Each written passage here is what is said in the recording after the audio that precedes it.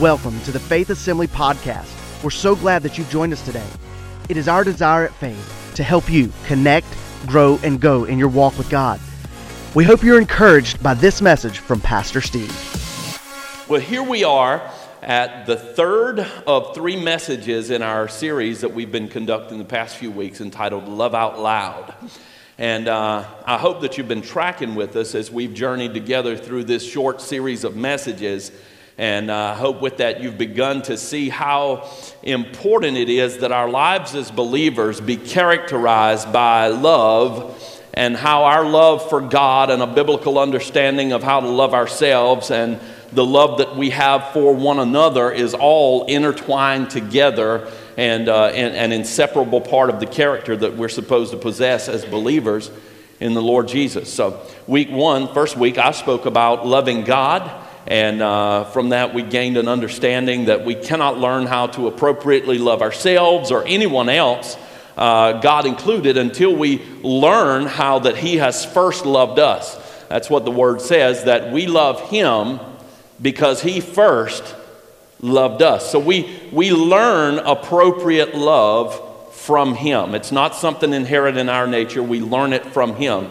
And last week, Pastor Lisa walked us through the biblical principles that teach us how to appropriately love ourselves. And as she highlighted, it's not the conceit or vanity that we see in our world today. It's not a self-gratifying love, but it's a healthy appreciation for God's creative work in our lives. It's an understanding of His love for us. It's knowing that He has created us, He's believed in us, and therefore knowing that the God of this universe is created, loved, and believes in us, and has called us according to His purpose, and has a will and a plan for our lives, and has uniquely gifted us, then we can appropriately love ourselves the way God intends.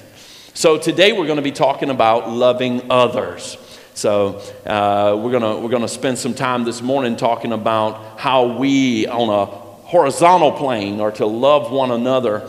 And one of the first places when we start talking about how to love other people that we should find true Christian love modeled is in our homes. So Pastor Lisa's tag teaming with me today. I'm so excited for that. So tag.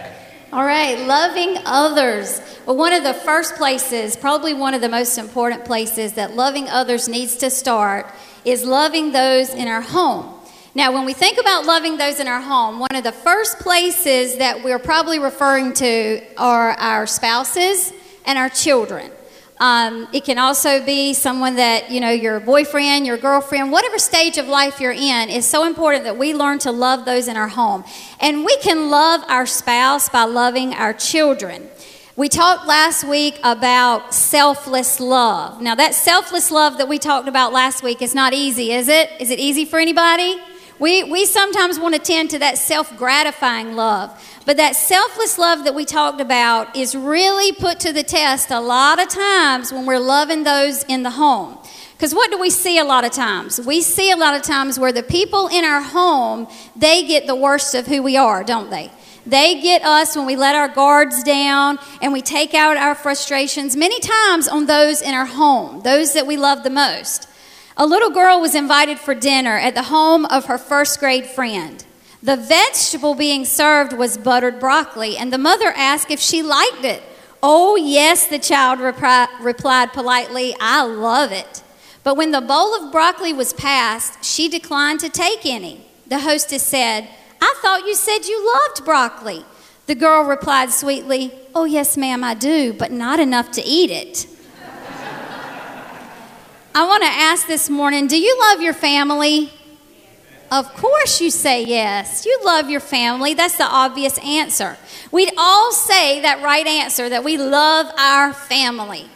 But what do we mean by love? So often in our families, I think we're like the little girl with the broccoli. We love them in word, but do we always love them with our actions? Do we love them more with just our words? Our words are so important, but do we turn our words into actions with our family in the home? In the words of the Apostle John, we love in word, but not in deed and truth. 1 John 3:18.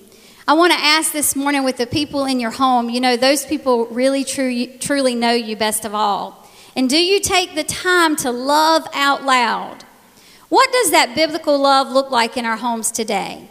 We know that our relationships in the family should be marked by love. Husbands are to love their wives, and wives are you're to love your husbands, and parents and children, brothers and sisters. We've got to love one another too. But how do we know what such love looks like in everyday life? Because when everyday life creeps into your life, into your home, that's where the rubber meets the road, doesn't it? When you come in that day from work, you come in that day with those frustrations, you come in that day with that person that got on your last nerve, and there you look at your husband, there you look at your children, and sometimes I just don't know if we're living that love out loud in that moment like we should. Today I'm going to go back yet again to a very familiar scripture. I know you guys are all familiar with this scripture, John 10:10. It reminds us that the thief's purpose is to what, church? What's the thief's purpose? To kill, steal, and destroy. And brothers and sisters, if you don't think he's got a target on your home, you're sadly mistaken. He looks at your home and what's going on in that home, and he wants to kill, steal, and destroy. One of the main areas of your life that the devil is going to focus on is the home, your family.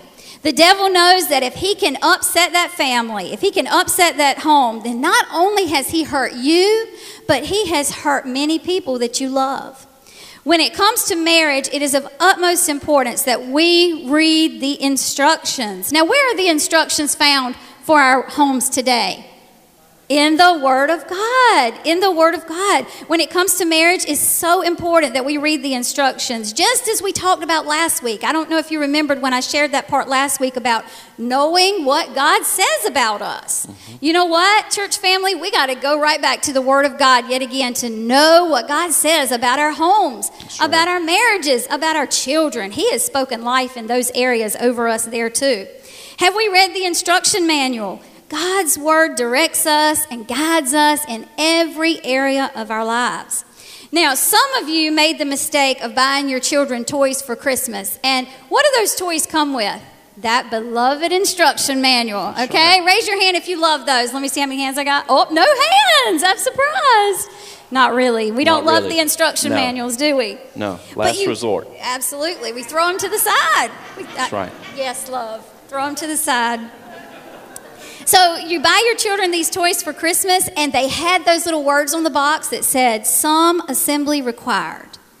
Of those who did that, which are a very few, like we just proven, read through the directions completely as instructed before you began to assemble the toy. The rest of you did just like we thought. You took those instructions, you threw them to the side, you looked at one another and said, "Oh, we'll figure it out. We'll figure it out. We got this." And you began it. But not many of you got the thing assembled without having to dig back out that instruction manual. Come on, be honest. At first, you're going to figure it out, but then you've got all those parts laying there, and you go back and you try to find that instruction manual to look at it.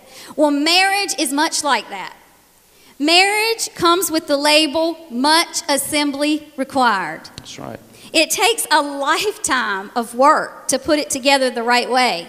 But I bet most of us started out looking at one another and saying, "We'll figure this out. We can do it ourselves." But I want to remind you this morning that we have been given the Word of God. We have been given the powerful, life-changing Word of God, and we need to go back and frequently pick up that instruction manual. Most of the problems we get into in marriage can be traced back to our neglect of reading and obeying God's Word. That's right. Most of the time, the things that come against our marriage, it goes back to those places where we have neglected to pick up that instruction manual and read it and apply those promises over our lives. It is surely one of those areas in life where, yet again, the trials and storms of life, they're going to come, right? Matthew 7:24 through 27 challenges us, reminds us, speaks life over us to build on a solid foundation. Anyone who listens to my teaching and follows it is wise, like a person who builds a house on the solid rock. Though the rain comes in torrents and the flood waters rise and the winds beat against that house. Anybody got those things beating against your home sometimes? Amen.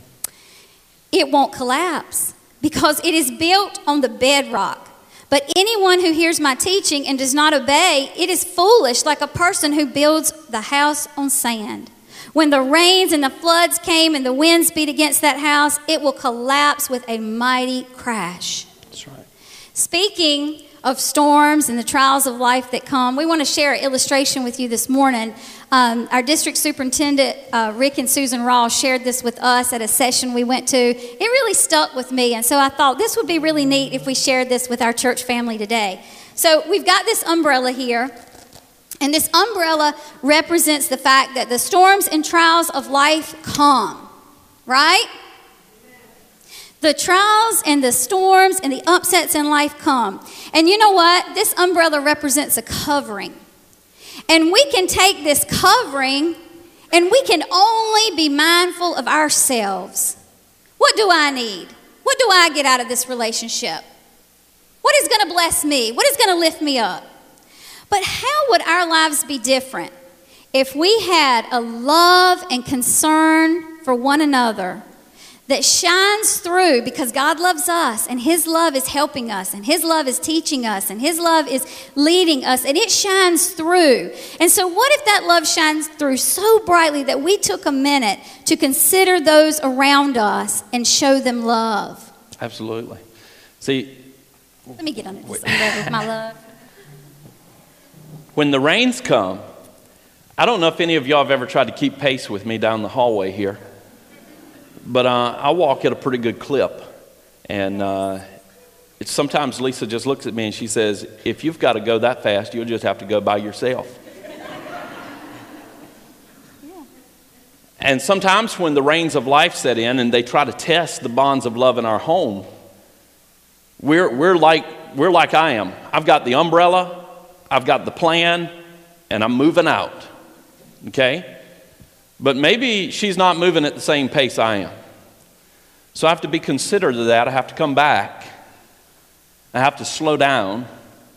Not only do I have to be sensitive enough to realize that we're not moving at the same pace, but sometimes even when you start walking arm in arm, you realize that you can't just be walking any kind of way, but you kind of got to walk in step with one another.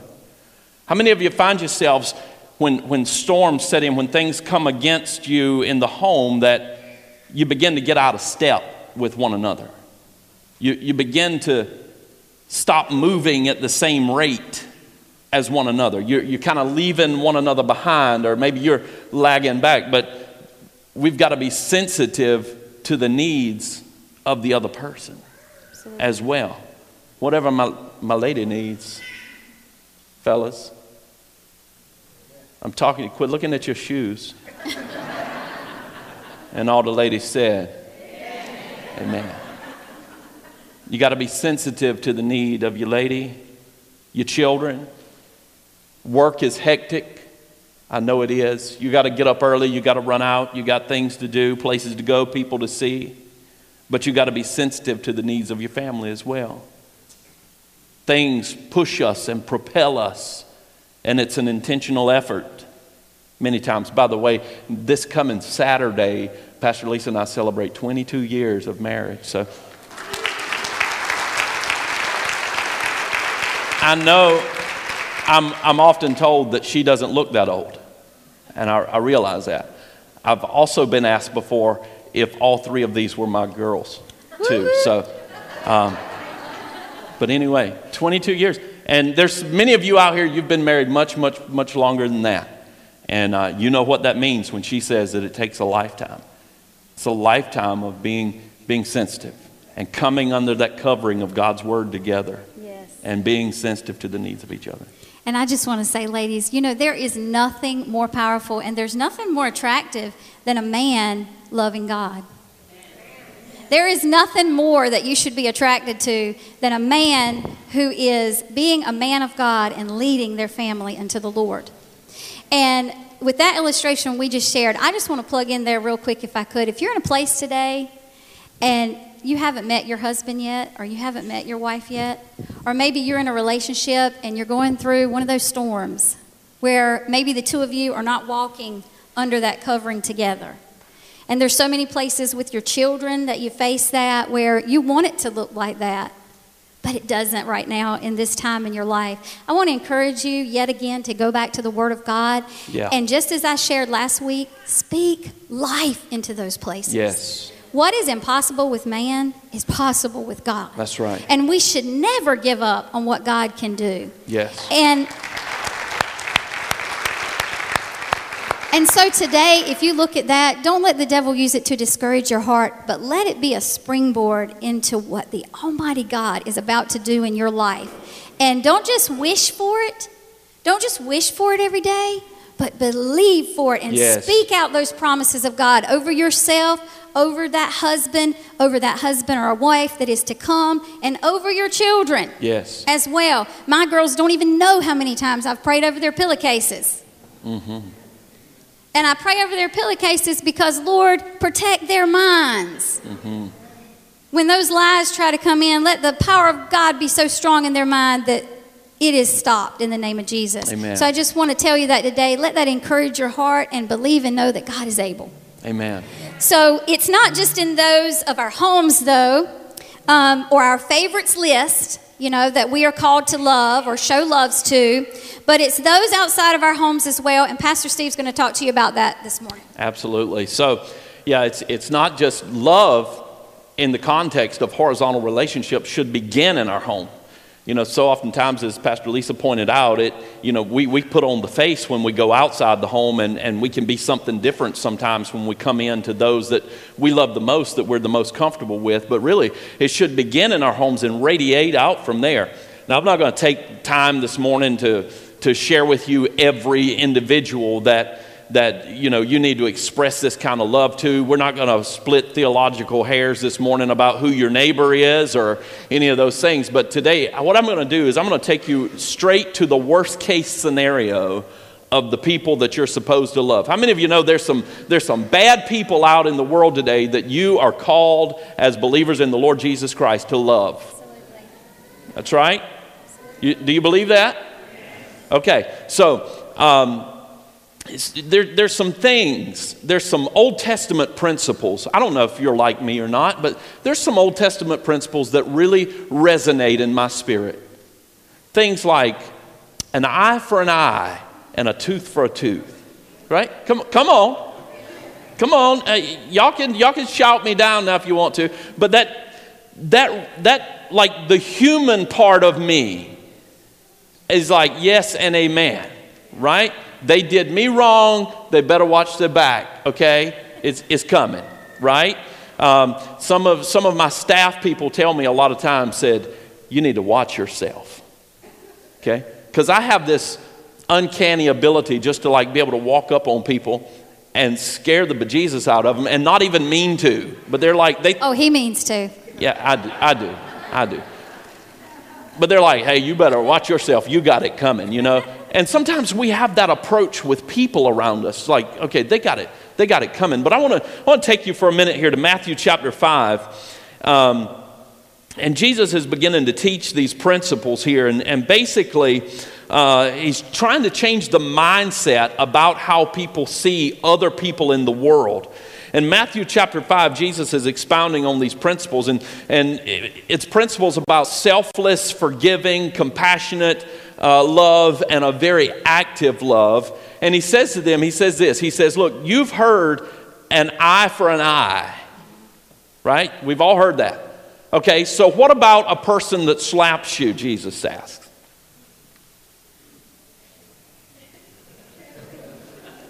I heard some groans of discomfort. So we'll go ahead and deliver the goods here. Jesus says, turn the other cheek. What? You've heard the tradition. Now here's one of my favorite things that Jesus does is because he identifies a tradition that people are living by that's not even biblical. It's not even scriptural and far from godly when he says, you've heard, your tradition is that you would love your neighbor, love your family, but hate your enemy. You've heard that before. But Jesus says that's not the way it works. What about those who sue you, Jesus asks them. Jesus says that our counteraction to all of these situations should be the action of love. How many of you know that love is not an emotion? Love is not a feeling. Love is a verb. Love is an action. It's a choice. It's something that we willfully do. And Jesus in this chapter introduces to us what we might consider to be some radical principles here. And he says this, Matthew 5:44. But I tell you, he's gone through all this tradition and all of these scenarios of people suing and slapping and all this stuff. And he says this, but I tell you, love your enemies. Love your enemies and pray for those who persecute you. Now I want you to look across the room today. Do you spot any enemies? Is there anybody that just grates your nerves, that tears you up inside? There shouldn't be. Then if Jesus' instruction to us is to love our enemies, do we rapidly then begin to understand how all-encompassing this love is that we're supposed to share with those around us? That they're supposed to see the love of Christ. I can't begin to tell you how difficult this is. And it's not as much the practice of doing so. It's more the decision to be okay with it. To release to God those that have hurt you. Those that have wronged you, to let it go and be okay with it. That's where the hard part is. The hard part's not praying the prayer. The hard part's crucifying myself enough to be okay with it. Crucifying this flesh enough. I can't tell you the number of times that I've prayed and prayed specifically for individuals that I knew that had lied about me, spread gossip about me, sought to defame my character. And when you're doing that, let me just challenge you with this. Don't simply stand before the Lord and pray these ambiguous prayers. Don't pray and say, God, for all those that have done me wrong, bless them, amen. No, I was doing that one day. The Lord spoke to me and said, I was whining. You ever whine in prayer? I was having a whiny prayer, and I was just lamenting to God all of my difficulties and everything, and this verse came to me. It said, pray for those that persecute you. Love your enemies. And I started with that prayer. I said, oh, God, for all those that you know the need and everything, and Lord, you just, and the Spirit of God spoke to me in that moment and said, name names. And that was a humbling moment to then begin to go through that list and say, God, any Joels in the room? No. Okay, good. So God,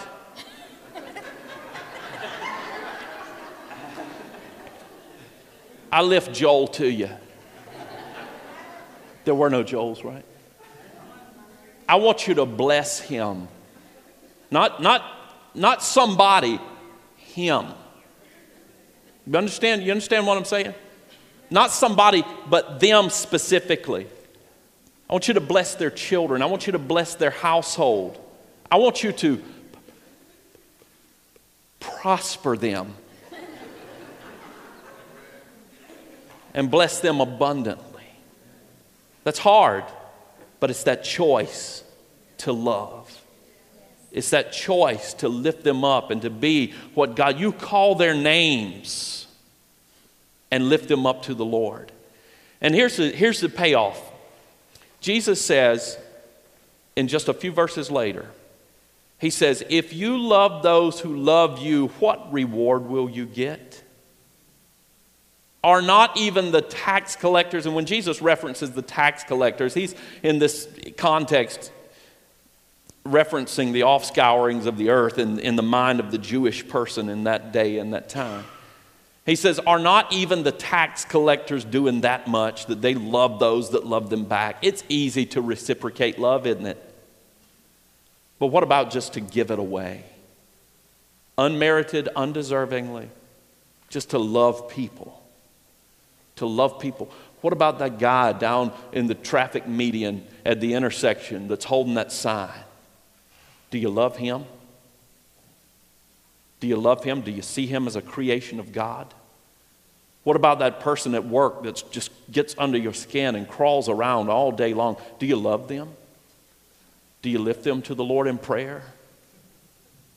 Are you being what God's called you to be in that context?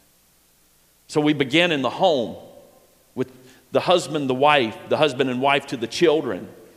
And it should radiate from there.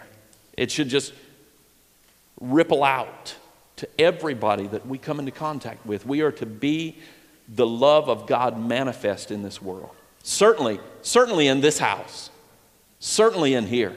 Because the Word says that by this will all men know that you're my disciples, not because you attend a church, not because you sit on the pew, not because you carry a Dakes under your arm, but because of the love that you have one for another. So with all that being said, we're going to take a few minutes as we're closing today and wrap up with what is this love that we're supposed to show one another? What are the characteristics? What is the nature of the love that we're supposed to share together with one another? And for that, I want you to turn with me to 1 Corinthians chapter 13. And we're going to just lead you through a very familiar passage of Scripture this morning. And then we're going to break that down here piece by piece real quickly this morning. And it begins this way, and it says, love is patient. That struck some of you the wrong way right there. Love is patient. Love is kind. It does not envy. It does not boast. It is not proud. It does not dishonor others. It is not self-seeking. It is not easily angered. It keeps no record of wrongs. Love does not delight in evil, but rejoices with the truth. It always protects. It always trusts. It always hopes. Always perseveres. Love never fails. But where there are prophecies, they will cease. Where there are tongues, they will be stilled. Where there is knowledge, it will pass away. But we come back to love never fails. But what kind of love is this that never fails? Patient. Wouldn't you know, when I was looking at this, I was like, yeah, I got patient. I got patient to talk about this morning. 4 times in the Old Testament, the phrase is repeated, the Lord is a God merciful and gracious, slow to anger, and abounding in steadfast love and faithfulness. Now, when we read this original context, we see that it is spoken to a people who were doing everything in their might to test the Lord. If you'll remember, this Exodus 34:6 is on the occasion that Moses is getting the second set of 10 commandments because he broke the first ones when he came down the mountain. And he found the people worshiping a golden calf that they had made. Wronged. God had been wronged. That's right. God had been wronged, but he was slow to anger, abounding in steadfast love. And if you remember last week, we talked about that we've got to remember that we've got to love ourselves enough to remember that God is still working on us. God's still working on me. He's still working on you. Aren't you thankful for that? Amen. We've got to love ourselves enough to remember that as this love shines through us to other people, that God's still working on us. And God's he's still not working just on them. He's not still just working on you, but he's still working on the people around you. That's right. He's still working on the people in your home and the people that you work with. And we've got to remember that when we love other people. Philippians reminds us, it says to us that God started the work and God's going to do what? He's going to finish the work. He started this work, he's going to complete it. And we've got to remember when we're loving others, that's not just for us. That's for our husbands, our wives, our children, our coworkers, the people who live beside us, whatever that is, God is still working on them, and he calls us to a love that remembers that. We've got to have patience with ourselves. We've got to have patience with others because God is not finished yet. God's not done yet. Patience with family is love. Patience with others is respect.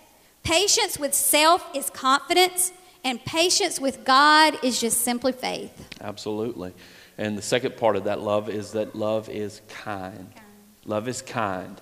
When we were kids, I had 2 older siblings, and they were always mean to me. And everybody said, "Oh."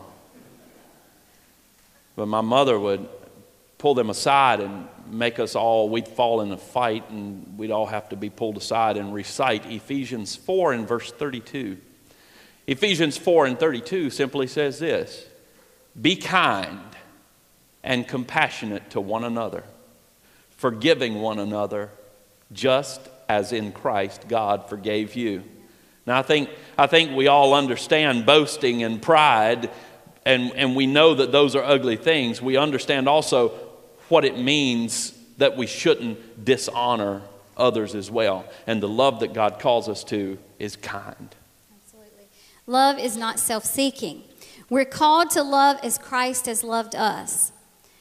For even the Son of Man did not come to be served, but to serve, and to give his life as a ransom for many.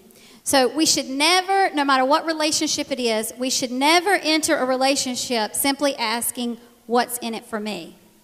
We should never go into any relationship asking, what's in it for me? Because love does not seek things of itself. That's right. Love does not seek things out for itself. Self-focus is the opposite of love. Have you ever thought about that? When you're just focusing on yourself and focusing all about your needs and whatever relationship it is, self-focus is the opposite of love. But to correct self-seeking is to become God-seeking. That's right. It's to become God-seeking. When we love God, you know, the scripture calls us to love God with all of our heart, all of our soul, all of our mind. And when we love God with all of our heart and we love God with all of our soul and mind, how many of you know that leaves no room for self? That's right. Because it says all of our heart, all of our mind, all of our soul, and that leaves no room for self. So I'm telling myself this morning too, Lisa, if self is coming through in your love, how many of you know that leaves a little place vacant where I need to seek God? It leaves a place vacant where we need to seek God, because to correct self-seeking is to become God-seeking. Absolutely, absolutely. So the next point here is that love is not easily angered. Love is not easily angered. For this phrase, not easily angered, we could simply reference many of the previously mentioned verses, but I just want to draw your attention to James 1:19. You know, we've talked about love in the context of the home and love with those outside. And can I just tell you that the fruit of the Spirit is self-control?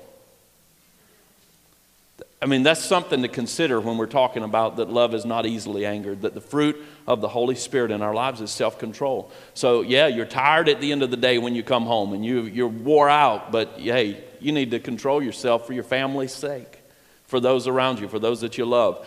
But James 1:19 says this, "My dear brothers and sisters, take note of this. Everyone should be quick to listen, slow to speak." We could just stop right there and start another series. Oh, yeah. Okay. Wow. But we need to be quick to listen, slow to speak, and slow to become angry. Because human anger does not produce the righteousness that God desires. That's right. So love keeps no record of wrong. Love will remember transgressions. How many of you know when things happen, we can't forget it, That's right. We're human. It's there in the mind. You can't forget it, but we have to forgive it. That's right. We have to forgive it. It will not let the fault stand in the way of our choice to love another person. Mm-hmm. We can't erase our memories, but we don't allow the root of bitterness to enter in and take control of our lives. There was one guy that said to the marriage counselor, he said, "Every time my wife and I have a disagreement, she goes historical." The counselor said, "Don't you mean hysterical?" The guy said, "No. I mean every time she brings up everything wrong that I've ever done." She's historical. Historical.